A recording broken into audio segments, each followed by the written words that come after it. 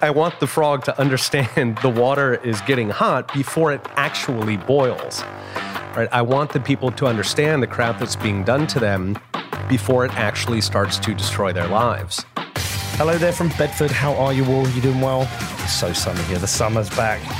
31 degrees, I think we had. Anyway, I'm back from Prague. What an amazing event. BTC Prague, they absolutely crushed it. It's great to see more European events, and I'm loving it. I'm going to be back there next year. Anyway, welcome to the What Bitcoin Did podcast, which is brought to you by RS Energy, the largest NASDAQ-listed Bitcoin miner using 100% renewable energy. I'm your host, Peter McCormack, and today I have one of my favorite shows that we recorded in our Miami sprint.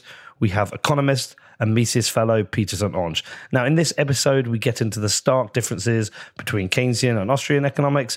We get into the role of the state, and we discuss Bitcoin versus gold. It was a great show. I know you're going to love this. But if you've got any questions about it or got any feedback, you know you can reach out to me. It's hello@whatbitcoindid.com. All right, morning, Peter. Good morning, Peter. It's great to be here. It's great to see you. So Danny has put the pressure on here. He said this is going to be the favorite interview of mine that I'm going to do this whole run of shows we do. We're doing like 20, 22 interviews. He's like, Peter Onge, that is the one. Oh, it's going to be your favorite. Every trip I try and pick one. And this is the one for this trip. Yeah, he's like, you just wait. He said, you don't even need this.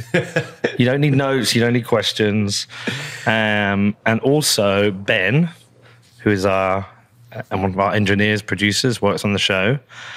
So he says you are the person that sound money pilled him. Wow. Okay. That's an honor. Awesome. So you arrived today with a lot of pressure. Yeah, really, I know. All right. So can you please give me your background? Tell the listeners about you, who you are.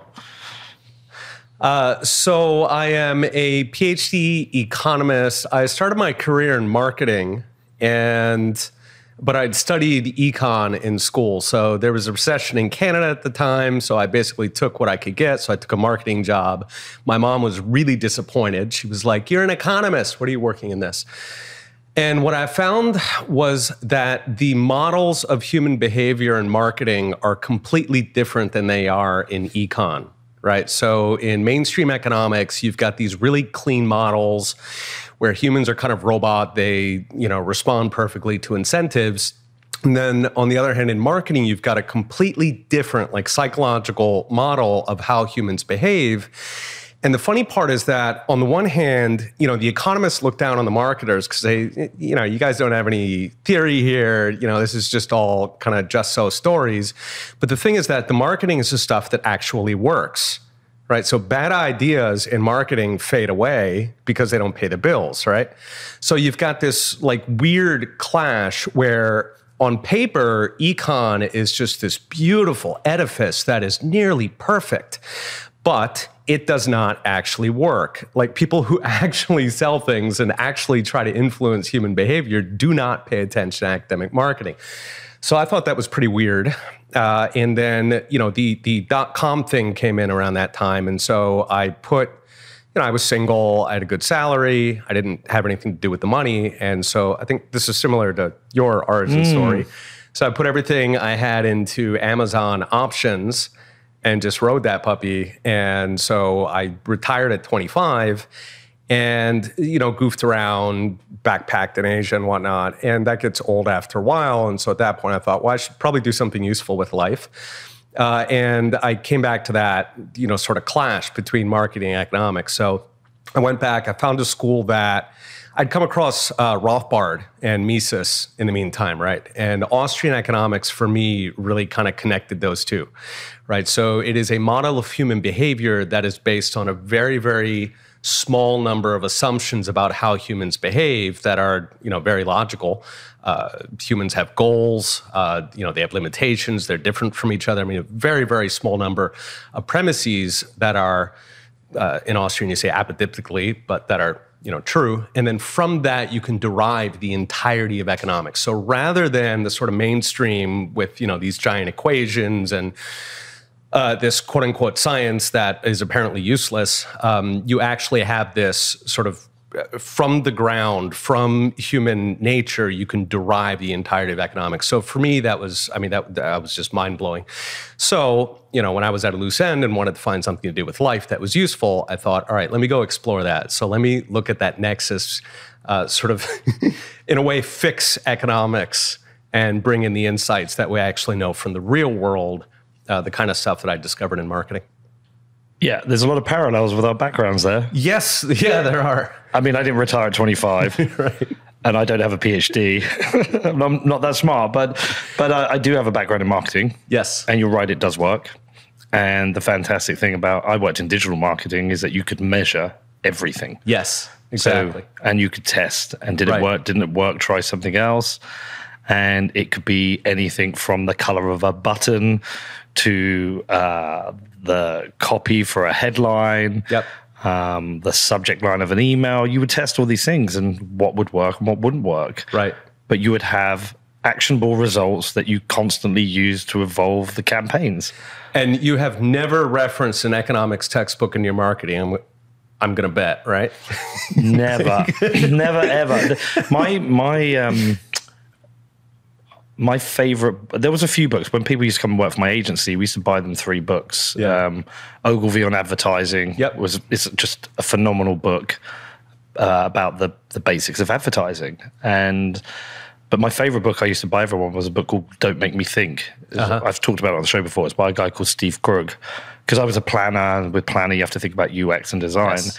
And he had a very simple approach to digital marketing is every time you make me think, that is a friction point. Yes. And that's actually framed how we built this podcast. Yeah. So my entire approach is if somebody says something that I don't fully understand, it's explain that to me. And look, there are times I understand, but I know other people won't understand. Right, exactly. So I'm explain that to me. So you're speaking for them. Yeah, but that was the most important book I read, and I encourage anyone to read it. But the really interesting thing you said there is we existed in this Keynesian economics world. Right. And I studied economics at A level, so high school. Studied Keynesian economics, never from a position of a teacher saying we should question everything. Let's critically think this through. This is the model of economics for the world. It has come down from heaven. Yeah, right. Yeah. But what's really interesting from what you've just said there, when you discuss the human incentives, it feels like, and correct me if I'm wrong, but Keynesian economics is a school of economics which is trying to influence outcomes, whereas Austrian economics is trying to manage inputs. Yeah, and I think Austrian starts with the assumption that the goal of economics is for people to be happy. So people are going to behave in a way that they perceive to be in their best interest. Sometimes they make mistakes. There's all kinds of details to that. But sort of the starting assumption in Austrian is economics is a tool for happiness, sort of like in psychology. Right? So we assume in psychology that the purpose of this field is that we want individuals to be happy. The purpose of the field is not to turn people into some moldable clay for some further objective, like reaching the utopian society or whatever. And I think that is where Keynesian economics was essentially captured, right? So every conclusion in Keynesian economics, the punchline is, so we must give more money or more power to either government or to organizations that are allied with and sponsor government. And any power or money that you're giving to that elite, let's say, it's coming out of somebody else, right? So to me, Keynesian economics is, it's almost a purpose-built pro-elite project, and then quote-unquote economics is sort of bastardized into a tool to reach those objectives. Right, so there are 2 very different goals there, right? One is let's make people happy. The other one is let's turn people into fodder, into clay to mold into whatever the utopian society that we're aiming at. Does fairness come into this in that Keynesian economics, we have centralized bodies making very important decisions for the economy, right, knowing there's collateral damage. Right. So changes to interest rates, et cetera, certain policy. certain policies, they know that will lead to certain industries or sectors perhaps declining, the loss of jobs, but it's for the net, quote unquote, net good of the society. But Right. but there's this collateral damage. Whereas I feel like Austrian economics is more about the individual. They know the rules, and it's up to them to be able to build an outcome for them that's fair within that. Exactly, right. And to be clear, most of the people who are acting in the Keynesian system, I think, are very decent people. I don't think Jay Powell or Janet Yellen are evil people. Once you have this system, you must necessarily trade off, right? You must harm some so that others are benefited. That's the nature of central planning. It's built into the system. And so, the Keynesian system necessarily, once you've built it that way, it is going to sort of look down from on high, and it's going to weigh everybody. And you might hope that it weighs everybody equally, or that, it's taking care of everybody. But in fact, it is necessarily a political process. And, there are going to be different interest groups that come in, and it's going to end up being sort of perverse. It's not necessarily going to do what people think. To give an example, Keynesian economics tends to favor Wall Street. And, Fancy Wall Street, yeah, exactly. And Wall Street does not poll well among the American public. I suspect it doesn't among the British public. It is one of the, it's right behind cholera on like opinion polls. And so it's odd, like, why do we have this system that is so, that treats Wall Street so well? And the reason is that once you design things on paper, even if you had perfect central planners who received it directly from Moses, and it's the perfect system, it is going to be corrupted. This is it's a model by a guy named Bruce Yandel called Bootleggers and Baptists, and he talks about how policy is created. You may have heard of the model, but the general idea is that you have sort of an activist movement. Okay, so they might. In the example he's giving, these might be Baptists who think that it's terrible that you can sell alcohol on Sunday. Okay, so they might come in and say, this is the demon rum, look at all this social trouble, and so we need to ban alcohol on Sunday. The thing is that the bootleggers, the people who are selling illegal alcohol, they will tend to agree very strongly with that point of view. They will come in, they have the resources where they can buy an audience with politicians.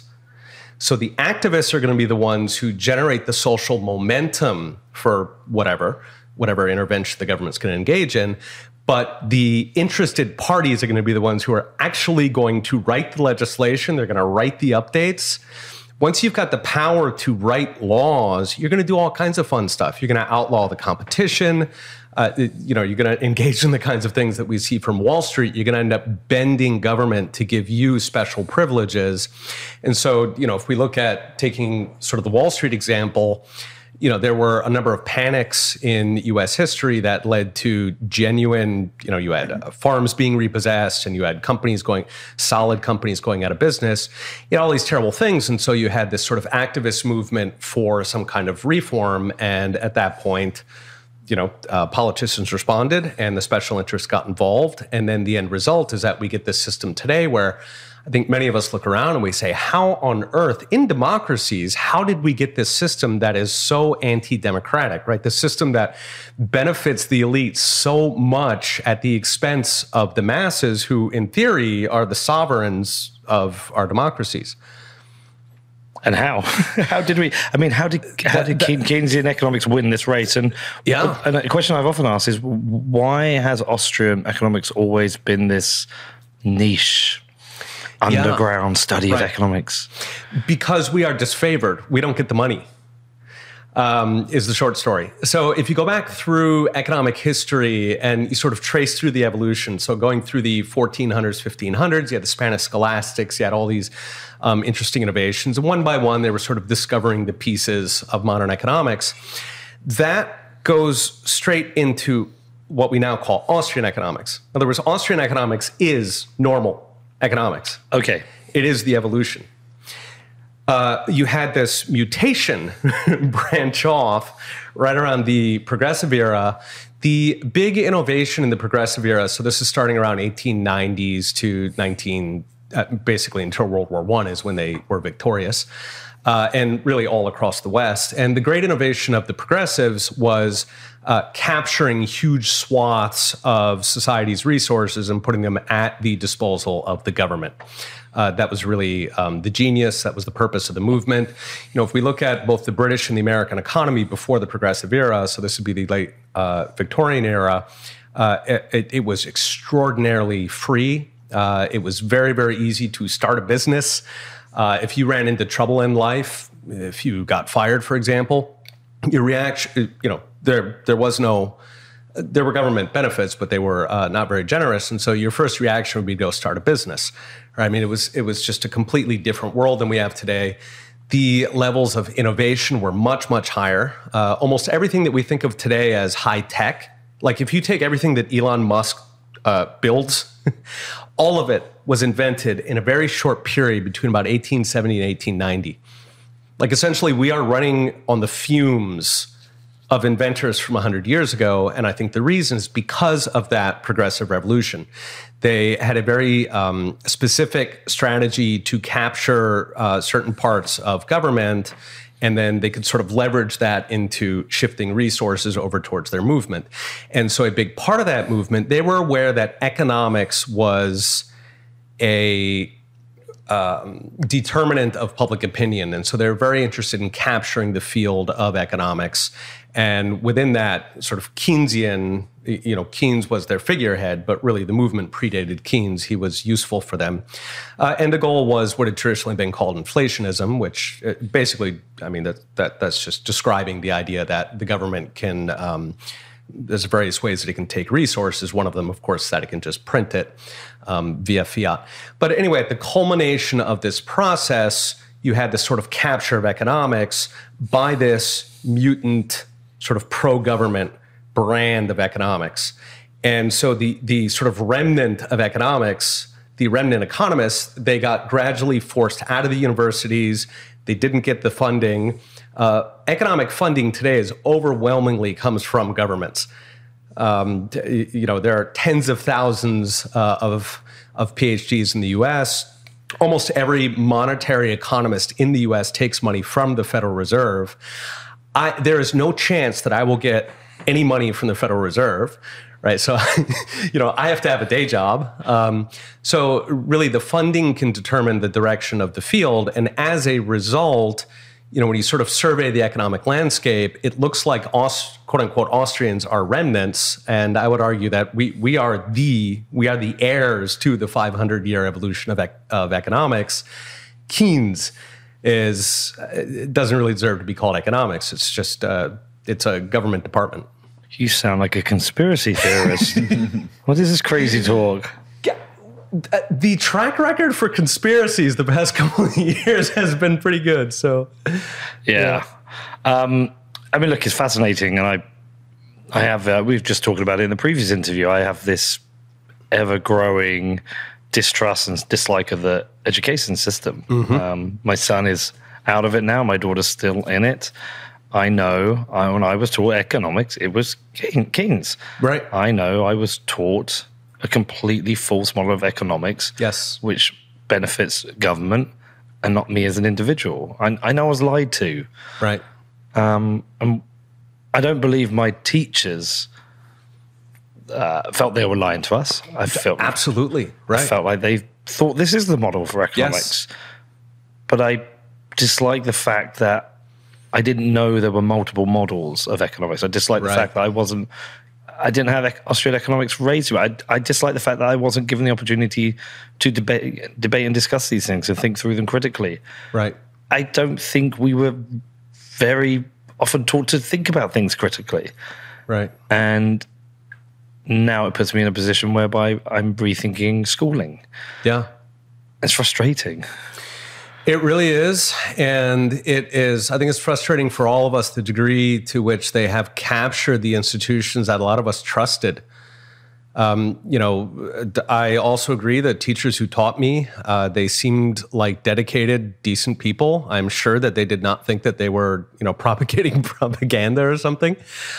They were decent people, but the government has been very, very clever at how it's gone about it, where, once you capture education, you use that to sort of propagate, to, spread the virus. And if you brainwash the teachers, then the teachers are going to go on to brainwash people. Even very, very decent teachers are going to do it because they are not aware what is happening. So it's been incredibly clever how they've managed to do it. And unfortunately, it puts people like us in a position where, we are definitely outside trying to sort of shake people out of this sleep and sort of show them all of these contradictions that they see. So allegedly, government controls the economy in order to help the little guy. And so let's actually look at government interventions and look at what they're actually doing.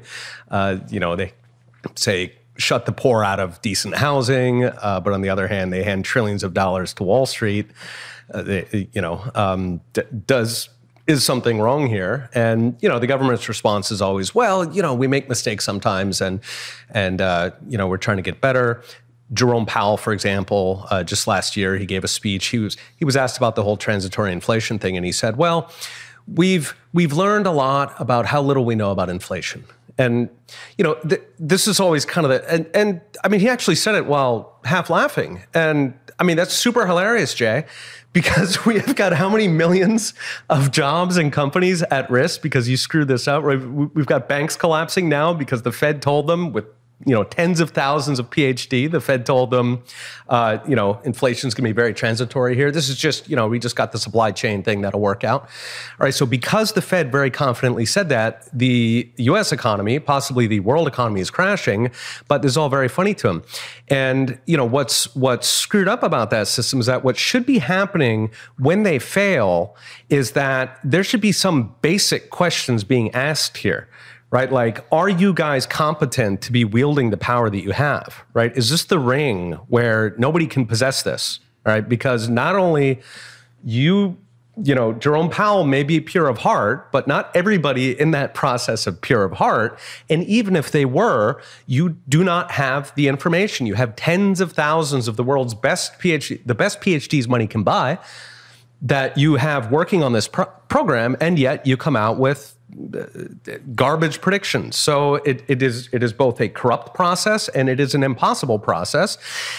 And we've known this for a long time. This is why a lot of people don't like central planning. Central planning does not work. Even if it is by angels, it is impossible to know. And so the alternative is get out of the running the world business and let the people manage their own affairs. And, if we go back to that Victorian golden age, was actually, it's called the Gilded Age in the US because socialist journalists renamed the Golden Age. If we go back to that period, we had much more individual sovereignty, right? Individuals decided how to educate their kids. They decided what kind of, how to manage their financial life, what kind of business to build.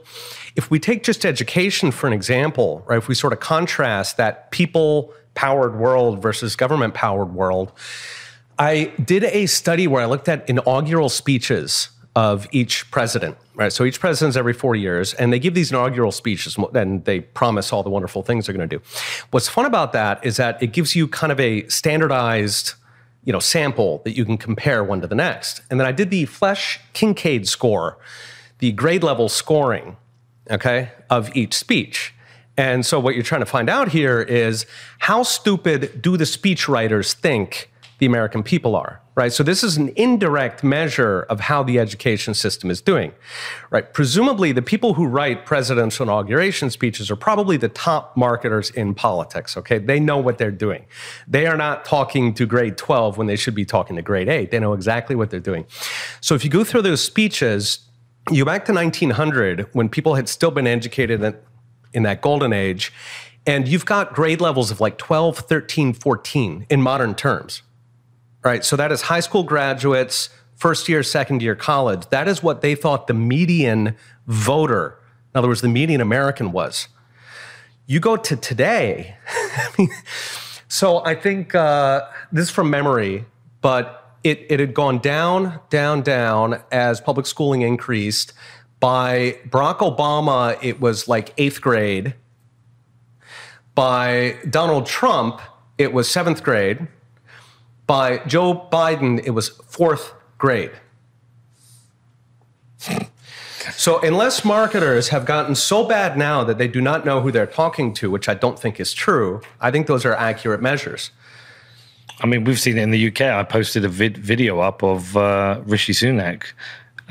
He was in the back of a car, talking to a phone, giving a speech, talking to the electorate.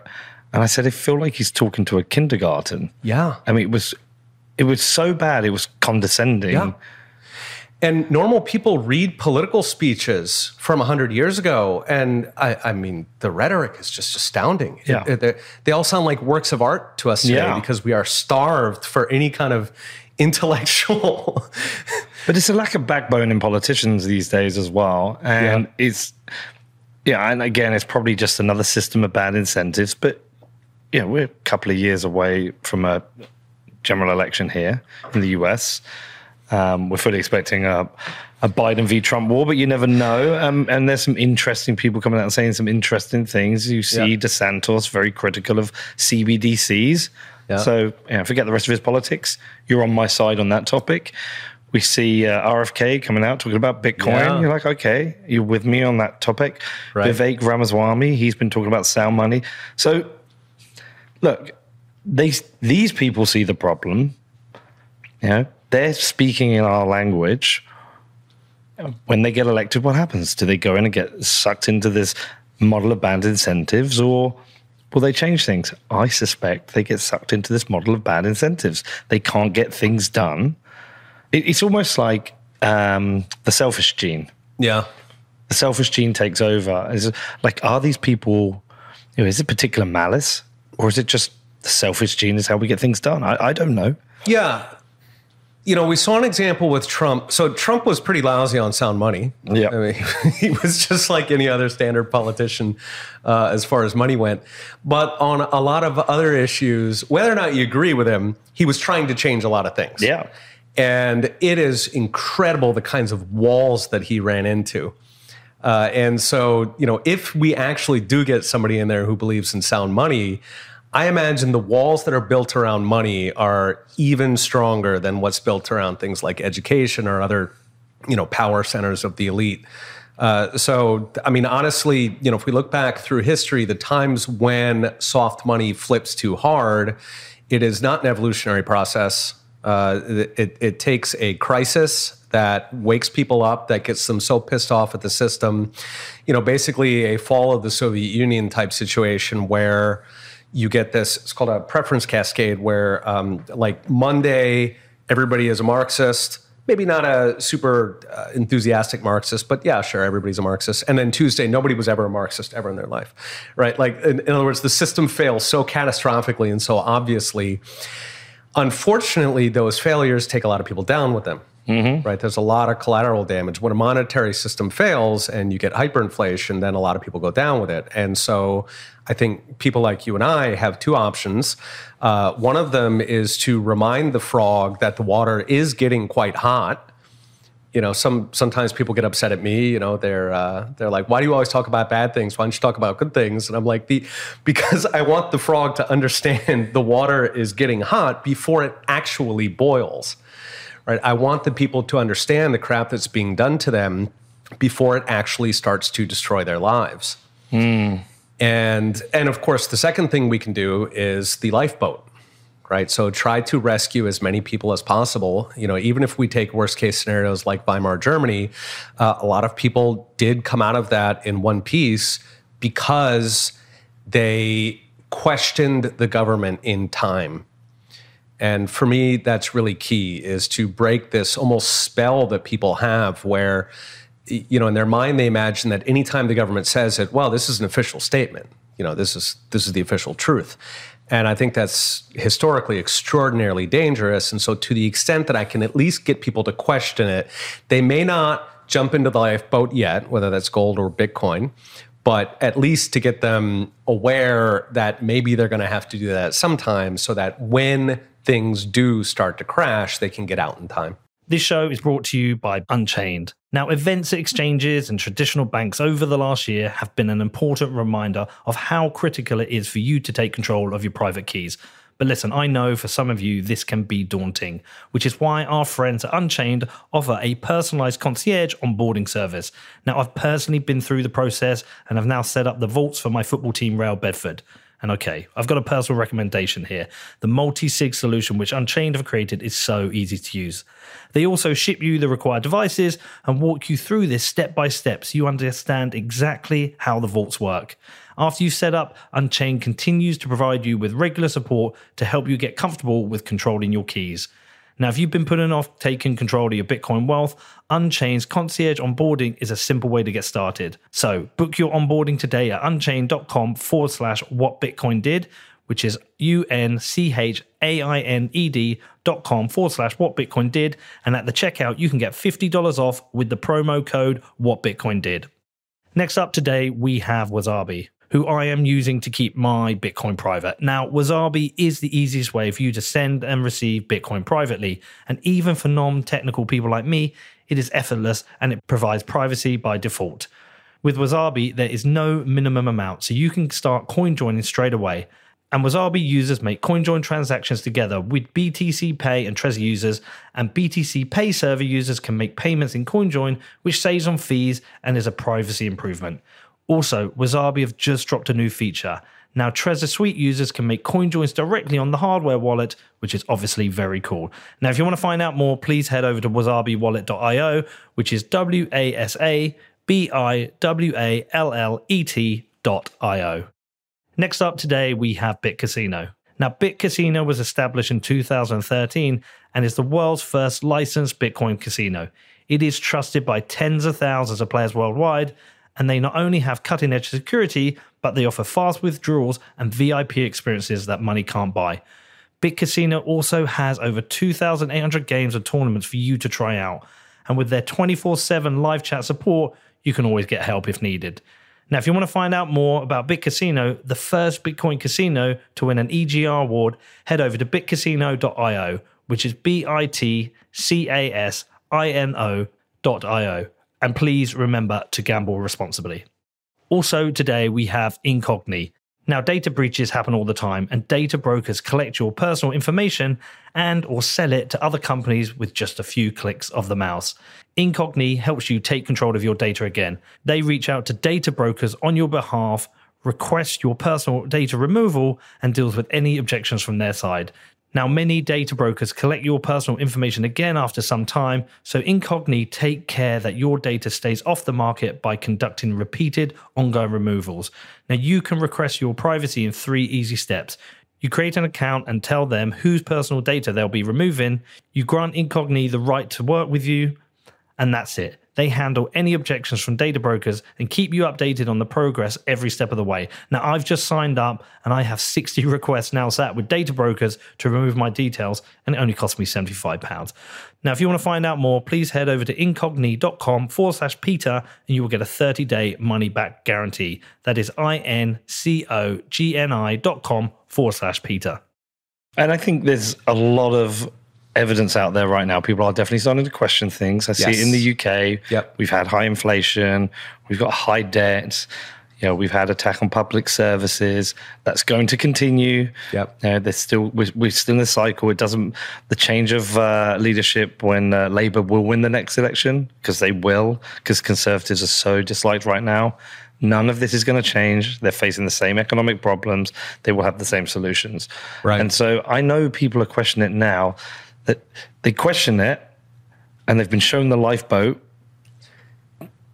but you know the Titanic hasn't split yet. That's exactly it. Might still float. The music is still playing. That's right. Yeah. So it's a really interesting time. I feel very fortunate to have been able to spend a lot of time with a lot of very smart people and explain this to me and open my eyes to it. But I really struggled to get people to see that, and I think this is why you're right here. It will come from catastrophe. Yeah. Sadly. Something way worse than what we saw in 2008. I think it will.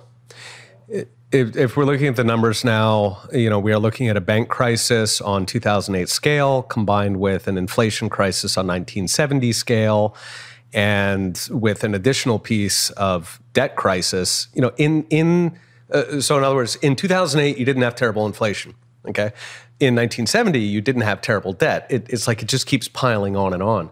So today in the U.S., we're looking at between 100%, or we're well over 100% of GDP in just federal debt, and then of course the system is just shot through with debt all over.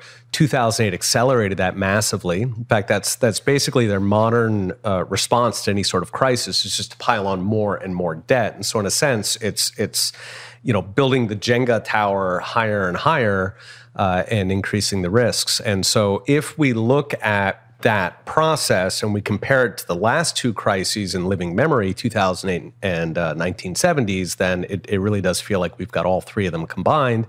The only thing we're missing is the meteor strike. Yeah, I had put that one on my bingo card. Well, we might get one out of, we don't necessarily have to get into that, but there are various kinetic events occurring in the world that may give us that one. So. Look over here. Don't look here. Yeah. Oh, God. Okay. Well, I also, what is interesting is we have this technology, Bitcoin, and we'll get into Bitcoin versus gold. And I know you're a fellow at Mises. Yes. But was it Mises who said the quote, "We'll have to wrestle it from their hands"? We'll have to Hayek, yeah. Oh, was it Hayek? Hayek. Yeah. He said we have to wrestle the money from their hands. Yeah, he said... a sneaky way or something. Right. We can't take them on head to head. And so we have to capture the money in a sly, roundabout way. Yeah. That they don't necessarily detect. And so that is kind of Bitcoin in a sentence. Yeah. Yeah. What does it mean to be a fellow at Mises? That I've been asked that. Apparently, fellow in general in academia is like a really elastic term. It just kind of means you hang out together. So sometimes you get paid. I don't get paid for Mises. Sometimes you don't, but it just means you're associated. So, I give talks and write articles and such at Mises. I should spend more time on that website. You should be a fellow at Mises. Apparently, they're handing it out. I mean, I don't know if I think I'd weird people out if I was a fellow at Mises. So you've traveled a lot. You mentioned you were retired at 25. Amazing. You traveled a lot. What similarities and differences have you seen around the world on your travels? Because you must have been observing the different economic systems. Yeah, I think so. I have spent a lot of time in specifically Latin America and in East Asia. Those are probably my two most favorite regions. And I like those both culturally and politically. Well, politically, a lot more East Asia, but kind of going through each. What I really like about Latin America is that you can sort of go back in time in a way. Families are much, much stronger. People rely on their families. They keep in touch with their families, even though families are shrinking, right? Like modern Latin Americans have, 2-3 kids. It's not like the stereotype.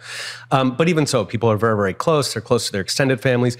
They're close with the people they grew up with, the people they went to school with. Like there's this social cohesion that I think is missing in normally, I guess I'd say the West, the U.S. and Western Europe. But anyway, I feel like it's really missing there. People don't get married as much. They don't necessarily form traditional families. I think there's a certain amount of instability that you get from that. And I understand why we got there. I came from a broken household as well. But I sort of like the idea of a society where people are not looking, they're not sort of atoms flying across, as if we're like at an airport bar, just sort of bumping into each other, chit-chatting, and then never seeing each other again, right? But like rather that there's a stability. I think you do get that maybe in rural areas, maybe even in England, but certainly in the U.S. where, people are much more stable. But that is something I like about Latin America. The political system in Latin America, I think, is horrific, broadly speaking. It's even more corrupt than it is in the U.S. and Europe. Of course, there are exceptions, such as the current president of El Salvador, but broadly speaking. East Asia, for me... But even that's questioned. Yeah. For sure. I mean, always. There's so much corruption throughout, I think, the systems in Latin America that even if you've got a couple people who are clean, it is very, very hard to stay away from it. I don't think Bukele's corrupt. He has followed a succession of corrupt presidents. For sure.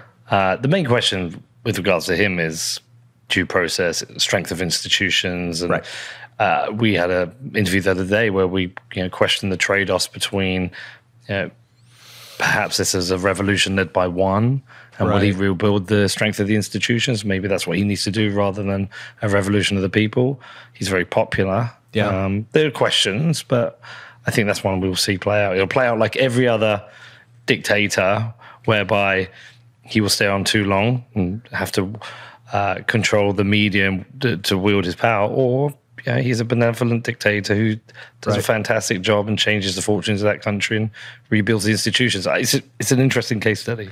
It really is. And, if we go back historically, I'm sure you've come across the Hans Hermann Hoppe, the sort of monarchy model, right? And so that's sort of the question is, most dictators are bad, but every so often you do have dictators who act like monarchs, where they do actually care about the country. They treat the country, as their own family.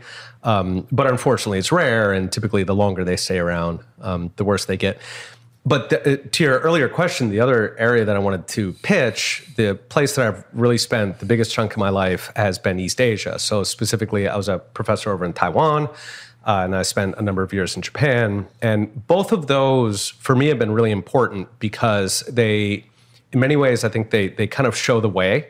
They're encouraging that old world is not dead. You do have those kinds of traditions that you have in Latin America, but then on top of that, you have astoundingly competent governments. It's very hard to be an anarcho-capitalist in Taiwan because everything works. I mean, I've been to Taiwan. It's amazing. Right? It's amazing. Yes.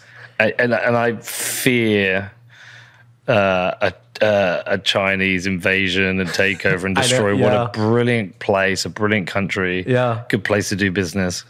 Well, I keep hoping maybe China's provinces will secede and join Taiwan, and then we can have world peace once again. I'm not confident of that. Have you been to Taiwan? No, I've only flown through it. Yeah, it's amazing. Yeah.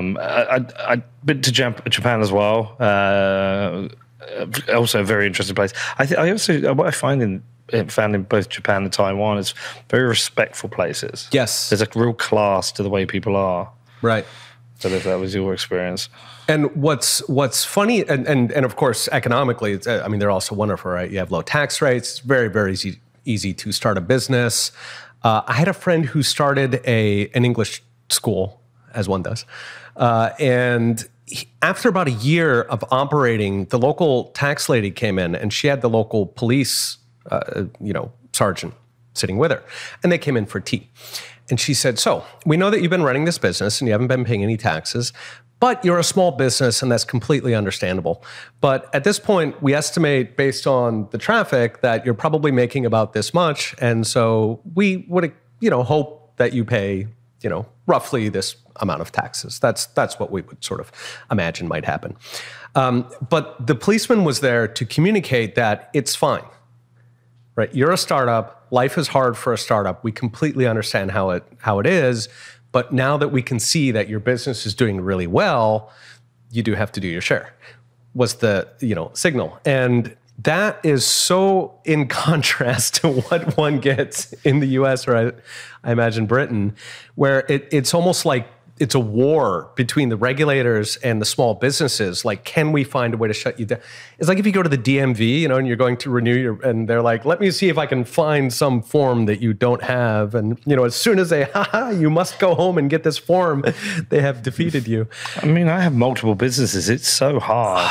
It's incredible. The range of things, like my most recent one, I bought a bar. Yes. A bar, it's open twice a week. Yeah. Really. My first difficulty was taking over the bank account from the people who had it.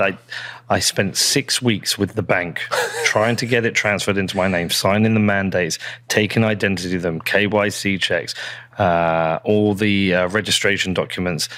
And a combination of their poor systems and me just being unable to get them to confirm my documents. In the end, I have to give up. I said to them, I'm going to another bank now. I'm going to a neobank, which I created in a day because you cannot transfer the account to me. It's astounding. The licenses we have to have. If I want to do anything within the property, which is a fixed structure, I have to submit a planning application. So one example is we have a garden, and we may want to have a bar in there. If the bar is mobile, it's fine. But if it's a fixed structure, I have to go get planning permission and get approval to do that. I mean, I could tell you endless stories, all the different licenses I have to pay for. It's just endless difficulty doing business. It's setting up businesses, it's operating businesses, it's getting banking, it is licenses, and then there's all the taxes we pay. I'm amazed how many businesses are still operational, but I'm also frustrated because I think how many businesses could start and exist and be operational that aren't because it's just too hard. Yeah, and you saw Jeremy Clarkson's recent, right? Like the on his farm show, and I mean the entire theme of it was just him going to battle. And this is a guy with significant resources and a significant voice. Mm-hmm. So how is it for normal people? They are absolutely crushed. And that brings us back to the Keynesian thing, where the purpose of the Keynesian system is not to crush small businesses, for sure. Nobody who designed that thought that's what would happen. But when you concentrate all of these resources into the bureaucracy, the bureaucrats have to find something to do. They'll check licenses, right? and so nowhere in there, figures the actual experience of the entrepreneur who is on the business end of all of this. Really, it's just make work to justify budgets, but in the process, you then become sort of the product that gets victimized by this. And the bureaucracy always grows. For sure. Right, absolutely. And one of the iconic studies of that was actually from Britain. They were looking at, as colonies gained independence, and then the budgetary needs of the Commonwealth and whatever it was, the agency that administered the colonies. And as the number of colonies reduced, the headcount actually grew. It's quite strange because you think, well, you don't have as many colonies, perhaps you don't need as many staff anymore. But no, it was the contrary. Yeah, I mean, look, I find it so frustrating, and especially when I look at taxation. When you look at taxation as a business owner, you create a business and you employ people, and every month you pay a tax on those employees. You pay their income tax for them, which is their tax, but you have to pay a national insurance. So the company has to pay that. And at the end of the year, I have to then pay a corporation tax. And then from that, I pay myself either a dividend or wages, but they've closed the loophole on dividends v. wages. So essentially, I still pay the same tax. And with that money I get, I then buy things where I pay a tax on them, whether that is fuel tax, whether it's VAT on products. It's a continual rent seeking on all the hard work that I and the team I have done. And I mean, I don't know how much I end up giving to the government, but I feel like in the end, it's 70% maybe. Yeah. It may be higher. Yeah. And the most frustrating thing about this, I'm not anti-tax. I think there are things that governments can do and will help. I'm not anti-tax. But what became really obvious is that this podcast we do over the last 5 years, over the last year is where we hit the, really did start to do well. We had a good amount of income coming in. Because that income had come in and I had that in my pocket, I could buy this bar. It became available. And, maybe in a year I can then open another bar because I have the capital, which means I can then employ people and create jobs and pay people. And so this, it became more evident when I got free, when I became free from the economic constraints because of the success of the business, it became more evident about where I could put that money to good work. And so, I'm not anti-tax, I'm not completely anti-government, but I am anti the size of the bureaucracy and what it's become. Right. And all I care about now is how do we shrink that? It's almost why I've become very sympathetic with the libertarians. I used to think of the libertarians as naive and, your system will never work. What are you on about? It's never going to work. My sympathy now is that all I care about is shrinking government, shrinking power, shrinking control, shrinking tax, because I know if you remove these bureaucratic layers and you reduce tax, more people will start businesses, and that will lead to more productivity. It's so obvious now. Right. Yeah. Yeah, absolutely. We were talking earlier about Taiwan. The university I was teaching at was right next to a big night market called Fengjia Night Market in Taichung, one of the biggest in Taiwan. And the way it worked there was a certain amount of mafia involvement in the governance. So they would do things like quality control, make sure that you wash your dishes. But because it was a private sector enforcer, it was a very light touch. And essentially, if you wanted to run a business, you would just go, they had little places where you would rent the little truck on wheels, the little kitchen on wheels. So you would go down there, you would rent that. You would pay $100 for a guy to do novel signage for you. So you would decide what to name your business and whatnot. You would wheel that over to the market and you would set up shop, and then, you would pay a little bit of rent, and that was it, right? There were no licenses. There was nothing. There was this private sector quality control to make sure that you weren't doing anything crazy.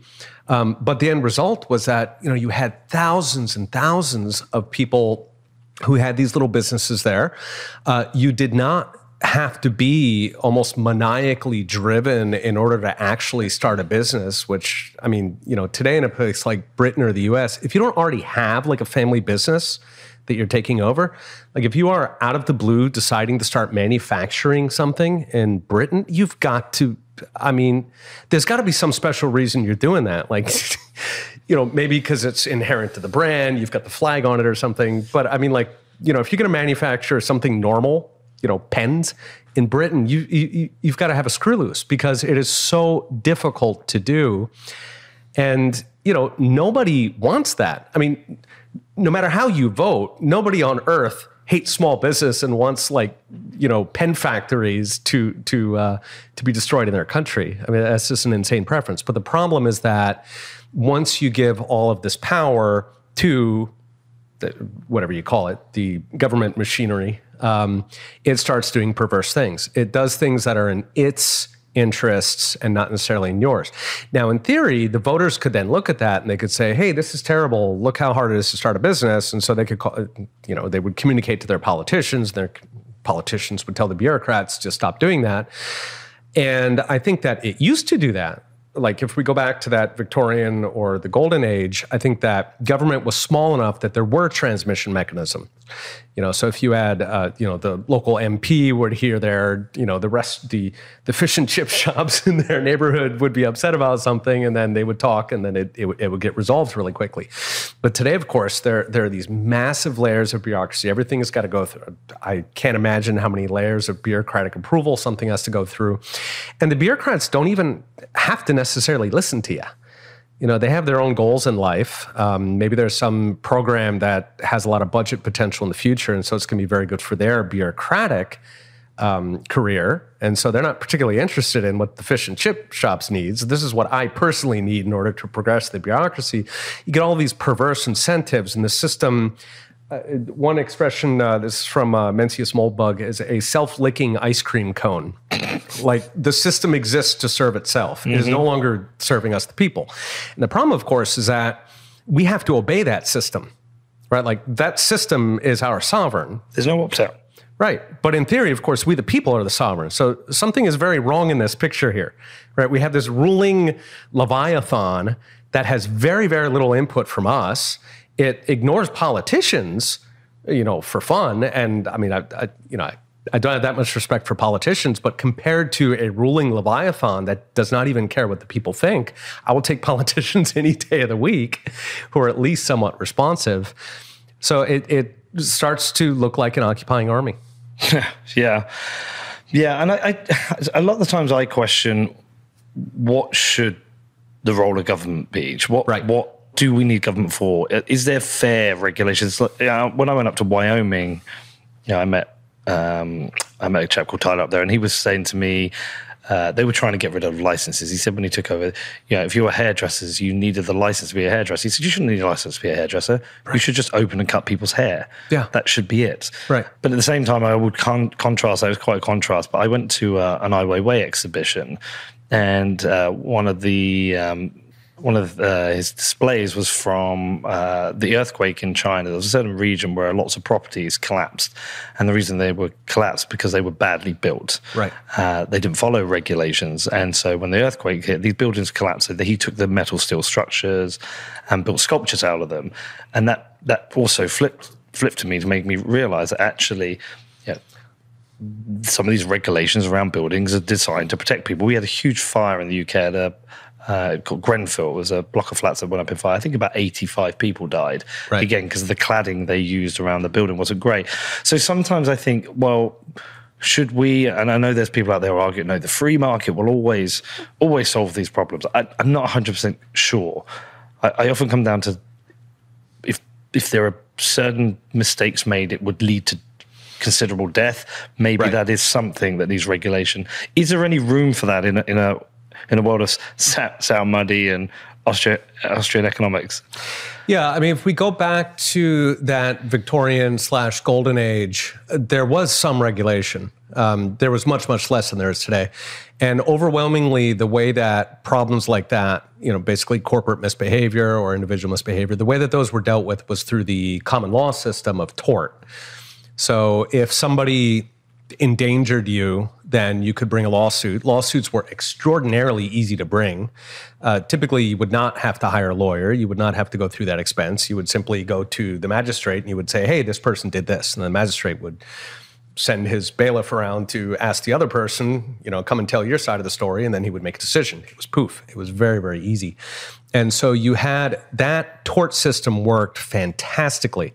And the goal was that if somebody harmed you, if they were negligent, then they had to compensate you for the harm. And logically, the reason that you're building it that way is that you're saying, so if my business burns down your house, the most economically efficient way to treat that is as if the business burned down his own house. Okay, you want to internalize the costs of any kind of risk into the business itself, and that's what the tort system does. And so if tort is functioning, you need government to enforce it, right? So in that scenario, if the magistrate goes to the other guy and he says, well, I've decided that you've done something reckless. Let's say you set a fire in your backyard and you ended up burning down the neighbor's house, so you have to pay them. Well, somebody has to force that other person to actually pay what they owe, right? So I think that, there are ways to do that in an anarchic system where you have, basically individuals self-organize and then they will choose like a village elder and things like that.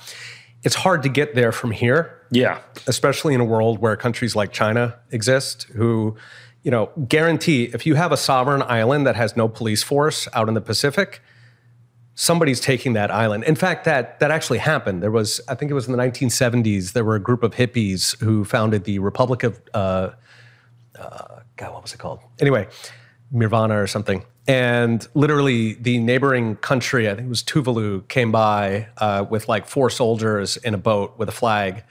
And they showed up. It's like, do you have a flag? So they showed up and they had the guns and they brandished the guns and they put the flag on. They said, thank you, this is our territory. Okay, so, there are very practical reasons why you can't quite get from where we are now to anarcho-capitalist. But I think that, when we ask about alternatives to regulation, fortunately we have that golden age and we can look at how things were resolved back then. You had very, very small number of regulations. The ones that existed were generally corrupt, such as Bank of England, or we didn't have the Fed quite yet, but you did have some corrupt regulations. It was a much, much smaller number. And for the rest of the world, the sort of free market world, you had tort. And yes, government had to enforce tort in that kind of scenario, but I think we can get there. Again, if we look at places like Taiwan, for example, there's a certain magic to simply shrinking the government down to a certain level. The government starts to say there are certain things that it cannot enforce. So I grew up in Philadelphia and in the 70s, and Philadelphia was kind of a rough town. It still is. And there were certain things that the police did not notice. a lot of business violations that they didn't notice. And why? Well, because their mom went to church with, the deli guy's mom, right? There were like social connections why people didn't, play the whole thing bureaucratically. And there were also budget issues. So the police were fairly responsive and they wanted to put guys on murders and they didn't want to put them on, is your deli serving beer without a license. That was not considered to be a serious issue. So I think that we can get back to that without necessarily like crushing the whole system and rebuilding on the ashes, rather that simply, A, restricting budgets, B, cutting the power of the bureaucracy so that, we should not have a civil service that is independent of the people. It should be extraordinarily easy to fire anybody in the government. That would actually fix it in one single go. If the prime minister could waltz in and fire everybody in the British hierarchy, you would have a complete cultural transformation where the entire British government would now work for the politicians. Politicians suck, but they are a lot better than a permanent civil service that is completely independent of the people. This show is brought to you by Ledden. From savings accounts to personal loans and even mortgages, Ledden's financial services enable Bitcoiners to experience the benefits of their holdings today without selling their Bitcoin. Ledden has a robust risk management strategy and always prioritizes safeguarding clients' assets with no DeFi yield farming. And Ledden only supports Bitcoin and USDC, two of the highest quality and most liquid assets in the industry. They are also dedicated to transparency and are the first digital asset lending company to complete a proof of reserves attestation, which they re-verify every 6 months. With multilingual support on standby 24/7, Ledden is there to support all your needs. And not only is Ledden a sponsor, I am also a customer of theirs. Now, if you want to find out more, please head over to ledden.io, which is LEDN.io. Next up, we have Ledger. Now, Ledger is the world's leader in Bitcoin security and is the best way for you to own and secure your private keys. If you are still holding Bitcoin on an exchange or with a custodian, it might be time for you to take your Bitcoin security a little more seriously, because remember, not your keys, not your Bitcoin. Now, Ledger hardware wallets paired with the Ledger Live app are the easiest and safest way for you to start managing your private keys. You can send and sign your Bitcoin transactions with full transparency in the Ledger Live app, and honestly, it couldn't be easier. I've been a Ledger customer since 2017, and I'm still using the same Nano S I bought back then. Now, if you want to find out more or purchase a hardware wallet from Ledger, then please head over to shop.ledger.com, which is shop.ledger.com. Also today, we have Iris Energy. Now, Iris is the largest NASDAQ-listed Bitcoin miner using 100% renewable energy. Their strategy is to target markets with low-cost, excess renewable energy, and they build their own highly efficient Bitcoin data centers. They are led by a seasoned management team with a track record of success across renewables, infrastructure, and digital assets. And Danny and I met them recently in Canada and were super impressed with Iris Energy and their values, which align with us, so they're a great fit for what Bitcoin did in you, the listeners. Now, we are going to be working with Iris Energy on everything from the podcast to films to live events, and they're even sponsoring my football team, Real Bedford. So we're really happy to be working with such a forward-thinking and sustainable Bitcoin mining company. Now, if you want to find out more, please head over to irisenergy.co, which is IRISENERGY.co. Well, I had this conversation with my son recently because I have a growing interest of running for mayor of Bedford. Yes. Yes. Seeing what I've seen, talking to people like you and understanding these problems and knowing my council's budget and seeing where they've spent it. And we're by far not the worst, but I said to my son, I think the first thing I'm going to do is really piss a lot of people off because I'm going to just go in and get rid of as many people as I can doing wasteful jobs. Now, that is actually very difficult. It's very difficult to get rid of people in the UK. Yeah. Which is obviously ludicrous. Yeah. Because you want people to be able to learn from being got rid of. Right. It's sports. You learn by winning and losing. Well, and the mayor is the representative of the people. The people are sovereign. Yes. And so I imagine in my little dream fantasy of being mayor in Bedford, I would walk in first day and I would just go around and find out what everybody does.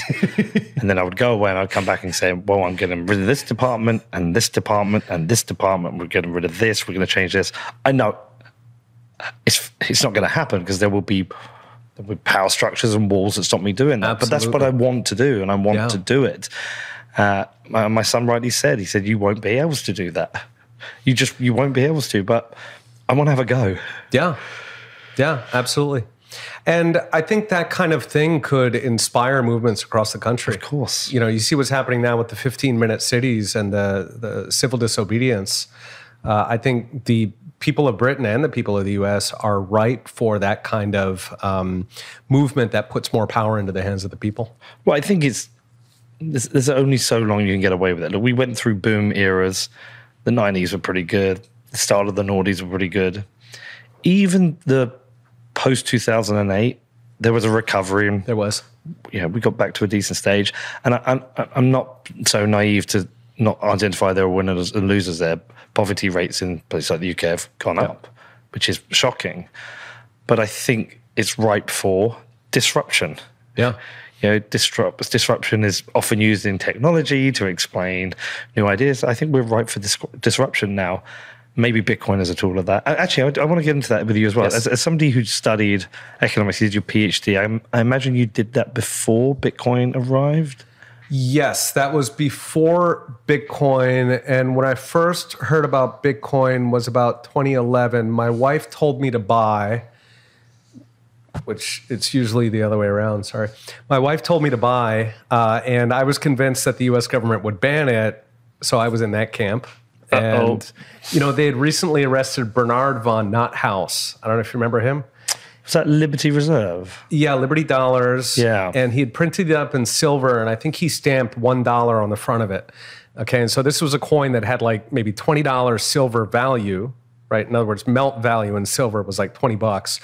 But the FBI came in and said, no, there's a counterfeit because you're saying it's $1, but it's not. So, that would make him the worst counterfeiter in the history of the world. But anyway, I saw that kind of, where that was just such a BS prosecution. I thought, okay, there's no way they're going to allow Bitcoin. And I've been completely shocked at their incompetence. I thought they would, go after and, do a... trying to figure out who Satoshi is, this shadowy supercoder who could undermine the entire world economy. But they haven't. They did not get their butts in gear, thankfully. But were you a gold bug first then? Absolutely. Absolutely. Yeah. Okay. And what is your position now? Bitcoin and gold? So I think on a fundamental level, I think Bitcoin is definitely better than gold. It has a couple of advantages. Number one, it is completely independent of the state. Right? The problem with gold is that it's physical. And this is usually why gold bugs say it's so super, because it's physical, because that constrains supply. The problem with being physical is that you have to store it somewhere. Right. And once you're storing it somewhere, gold's valuable. And so you've got to put walls around it and alligators and laser beams on their heads. And that means that the government is going to know where the gold is. Right. It is impossible to store large amounts of gold and not have the government know where it is. And that means that the government can visit you. And government necessarily, or gold necessarily becomes controlled by governments. And I think that's, the answer. One of the challenges of being gold bug is that fiat boys, they ask, well, if gold is so amazing, then how come there's no countries in the world using gold, right? Like, why has fiat won the market competition? You say, no, violence won the market competition. So government seized gold. And so Bitcoin surmounts that fundamental problem, right? You cannot seize private wallets. And then, of course, meanwhile, gold it's not particularly useful in the modern economy, right? Like, how many transactions do you engage in where paper from hand to hand could be involved in it? Almost zero, right? Almost every dollar that you transact, certainly if you're a business, just about every dollar or every bit of money you transact is electronic. And so, I think gold has two fundamental flaws. At the same time, if the question is, if fiat collapses, what are people going to turn to? And I think that's a question of timeline, simply because Bitcoin, more and more people are learning about it, but it's still probably 10 or 20 years before grandma, feels comfortable using Bitcoin. So like, if the system collapsed next year, that I imagine, which it won't, but anyway, I imagine people would go to gold. and certain percent would go to Bitcoin, but gold would sort of be the standard money. And then gradually, just as today, more and more people would be learning about Bitcoin. And then I think that over time, people would shift from gold to Bitcoin. On the other hand, if the system is not going to collapse for 20 or 30 years, then I think at that point, enough people know about Bitcoin that we just skip gold. We just go directly to Bitcoin, which I do think is a superior form of gold. And, one of the big questions I think in Bitcoin is the technical, how do we teach more people about it? And I don't think that's necessarily a part of it. I think, honestly, it's just more about time. Like, if Bitcoin's been around long enough, then people accept it. And I think a good metaphor there is credit cards, right? So, grandma uses credit cards. Ask grandma how a credit card works, right? Mm-hmm. No idea. So people don't understand fiat. And in fact, fiat money with the central banks and the fractional reserve and the rehypothecate, it is far more complex than Bitcoin. So there's this kind of meme in Bitcoin that, it's tricky. How are we ever going to get people to understand it? People don't understand fiat, right? They accept it because they see other people doing it. And, they don't lose all their money. Like, they used a credit card and it worked, and okay. So I don't even necessarily think that we need to educate that much. I think it's kind of just automatic. Like, as time goes on and people get used to the idea that there's this Bitcoin, the price probably stops fluctuating so much as more people come in. You just get a sort of thicker market. And so, even if we don't do anything whatsoever, if Bitcoin just kind of trundles along little by little, picking up new people, then I think that eventually Bitcoin is going to take over one way or the other. Why do you think there's still a large number of people who are Austrian economists that still don't get Bitcoin? I know. Someone like a Tom Wood. Yeah, I know. Tom Wood, I love his podcast. Yeah. I think it's great. And he will cover Bitcoin. He'll have safety. And I think I've been on. He will have people on to talk about it. But it isn't central to him. Right. And it feels like it is the solution to a lot of the things he talks about. Yeah, Peter Schiff has sort of a more concentrated version. Yeah. Almost everything he says I love, but Bitcoin. He's clearly a Bitcoiner. Peter Schiff? Yeah. Really? Without saying it. No, he is a Bitcoiner, but he doesn't know it. Yeah, absolutely. Exactly. Right. And, I think that a lot of it is just age. It's the boomers. I think, frankly, it is. I wrote the first pro-Bitcoin article at Mises Institute, and back then, everybody in the Austrian community was hostile to Bitcoin, right? And in fact, when I first wrote it, this was Jeff Deist, who was the president at the time, and all credit to him. So I wanted to write this pro-Bitcoin thing, and he was like, that's going to be a lift, because he knew there was going to be pushback and, the rest of the board and this. And he was like, okay, can you just... He maybe changed it to cryptocurrencies because he didn't want it to look too self-interested, as if we were pushing for one single one. But it was, the whole thing is about Bitcoin. But there's an argument against that. It's if you want to write something about gold and he pushes, you said, well, you got to write about silver, copper, and everything else. This was 2013 or 2014, so it wasn't as politicized yet. So we sharpened our knives now, then. The knives are a heck of a lot sharper today. Yeah, so I didn't push back because it wasn't really a thing back then. Now, of course, it is a thing. But anyway, but that was the first pro-Bitcoin, and throughout the article, I'm saying Bitcoin this, that. And essentially the argument in it is that the usefulness of a money does not come from whether it is backed by something physical. The usefulness of a money comes from what you can do with it. And so that's a very marketing-centric perspective, right? What's the value of a pen? It is not the plastic, it's what it allows you to do, right? So it's feature first. So the value for anything derives from the feature. Of course, it's core to Austrian economics, right? The subjective value.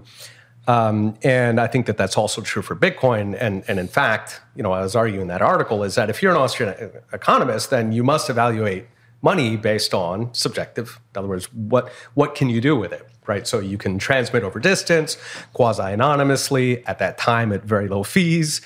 And, this is, it has sovereign resistance, you have controlled supply, and so all of these things are extremely useful. And the argument, essentially is still true today. And I still think that, the sort of true Austrian money is Bitcoin for those reasons. It's a superior version of gold, but indeed, you've, I think, tried to orange pill a lot of older people who should be Bitcoiners but are not yet. And honestly, there's an expression that science progresses funeral by funeral, and not to get too maudlin, but frankly, if they change their minds, then that's wonderful, but I'm not expecting too much. Do you have any doubts, any particular areas of Bitcoin that you have criticism for, doubts around, concerns? You think it's perfect? I think it's fantastic. There's the question of usefulness for transactions and whether Lightning Network is all that it could be. And there are various flaws in there. And I do hope that people will keep working on things like Lightning Network and that maybe we'll even replace it with something better. It would be really nice to have some way to transmit it that didn't have, that was more perfect. But I mean, even just layer one, if Bitcoin's fate is to be sort of a clearance type currency as digital gold, then I still think that is the vast majority of the value in it. Throughout history, there have been a lot of periods where you've had bimetallism, where you had gold for the kind of underpinnings of the whole system, and then you had silver or copper that people were transacting day to day. If Bitcoin is that base layer, and then people are running around flipping tokens. When I say tokens, I mean like fiat currency or something. I think that's relatively harmless. So you could have fiat backed by Bitcoin? No, I mean, I think they would be completely separate. So today, for example, casino chips are a little tricky, but in various contexts, like prisons or, candy in Brazil given as change. There are various contexts where people can use really low value tokens for basically trivial transactions. And there, you can achieve that for small areas just by, controlling the supply and demand. So in other words, what I'm getting at is that, sort of the fundamental way that I think money transforms the world is that base layer. And there, I'm not too worried about transaction fees and things like that. I think that Bitcoin can do that. And then you could have some sort of layer on top of that, some sort of transaction layer that's using something else that, it could be fiat, it could be copper coins or something that is asset backed. I think that the value in that sort of transaction layer is actually quite a bit lower. So that could be different things. Most likely it would just be some representation of Bitcoin, maybe through an intermediary, so they would be trading sats and you would have to trust that intermediary, but those would be for relatively small amounts. And then for the large amounts, those would all be on the base layer. But I think that there is room for innovation on those sort of transmission tokens. But for me personally, anyway, that's also not very interesting. Like that isn't sort of the fundamental moving parts of the economy, where that base layer, if we go back to bimetallism, what was always represented by gold, that gold, I think that function can only be Bitcoin. And in terms of Bitcoin continuing to grow, if we move towards a hyper-Bitcoinized world, what are the implications of that you're most excited about? Do you see, is it ending central banking? Is it, naturally reducing the size of government, or is it everything? Yeah, I think those are probably the two biggest. It makes me, on the one hand, I hate talking about government. Mm-hmm. I honestly do. I despise government. I would love to never talk about government. And I sort of resent that I have to talk about it. So like to say that the most beautiful thing about Bitcoin is that it shrinks government, it sort of feels like you're vandalizing a beautiful work of art. Like government is not good enough for Bitcoin. But unfortunately, that's the world we live in. And, I do think that by displacing central banks, by therefore cutting off, what are the main channels that governments use to seize the people's resources, I think that you get a massive shrinkage of government that then leads to, I think, a whole lot of social benefits. I think, they have less control over education, less over quote unquote science. There are just a number of fields that I think improve.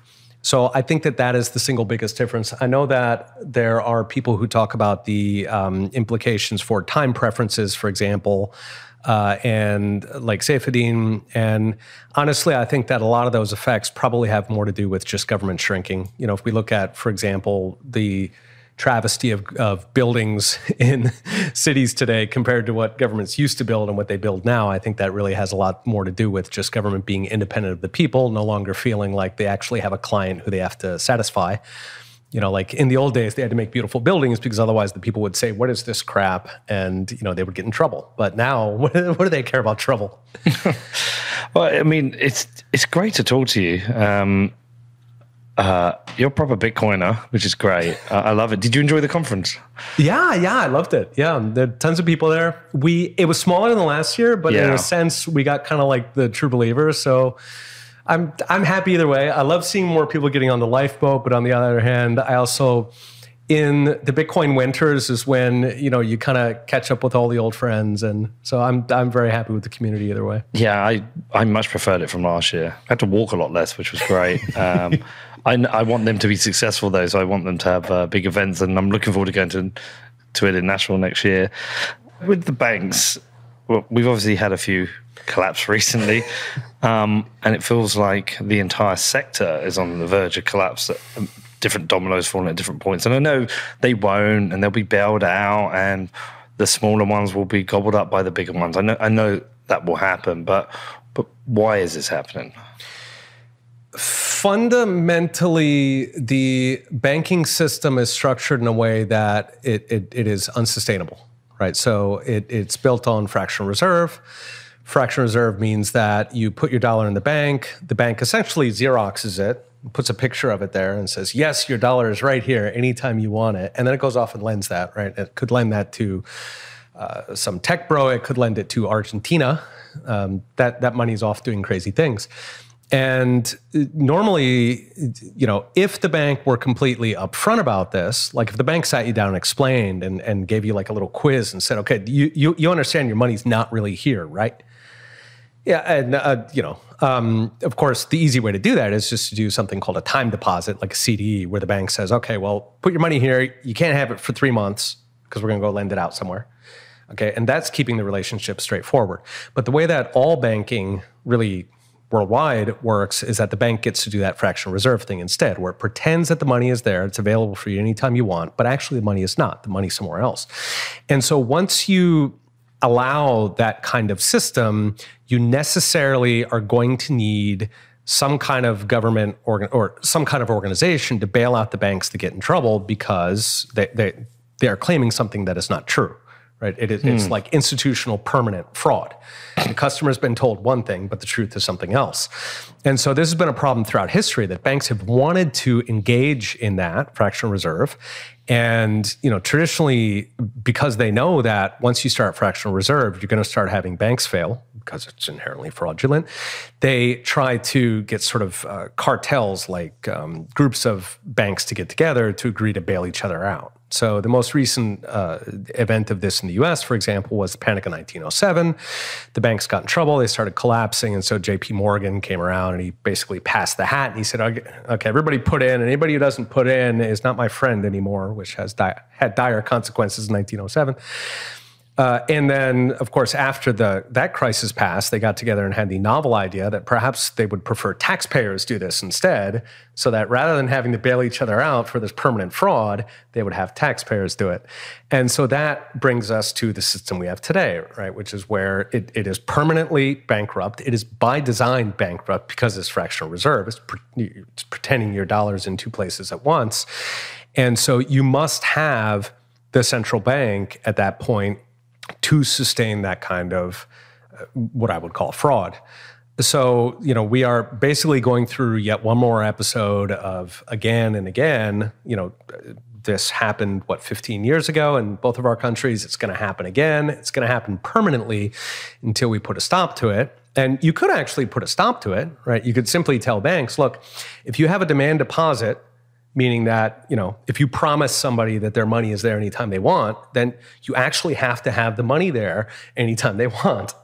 right? And, in practice, about 20% of bank deposits, if we go back through history, they are checking accounts. So people would save about 20% of their dollars in the bank, and they would expect to come in and get that any time, and that money would be in the vault.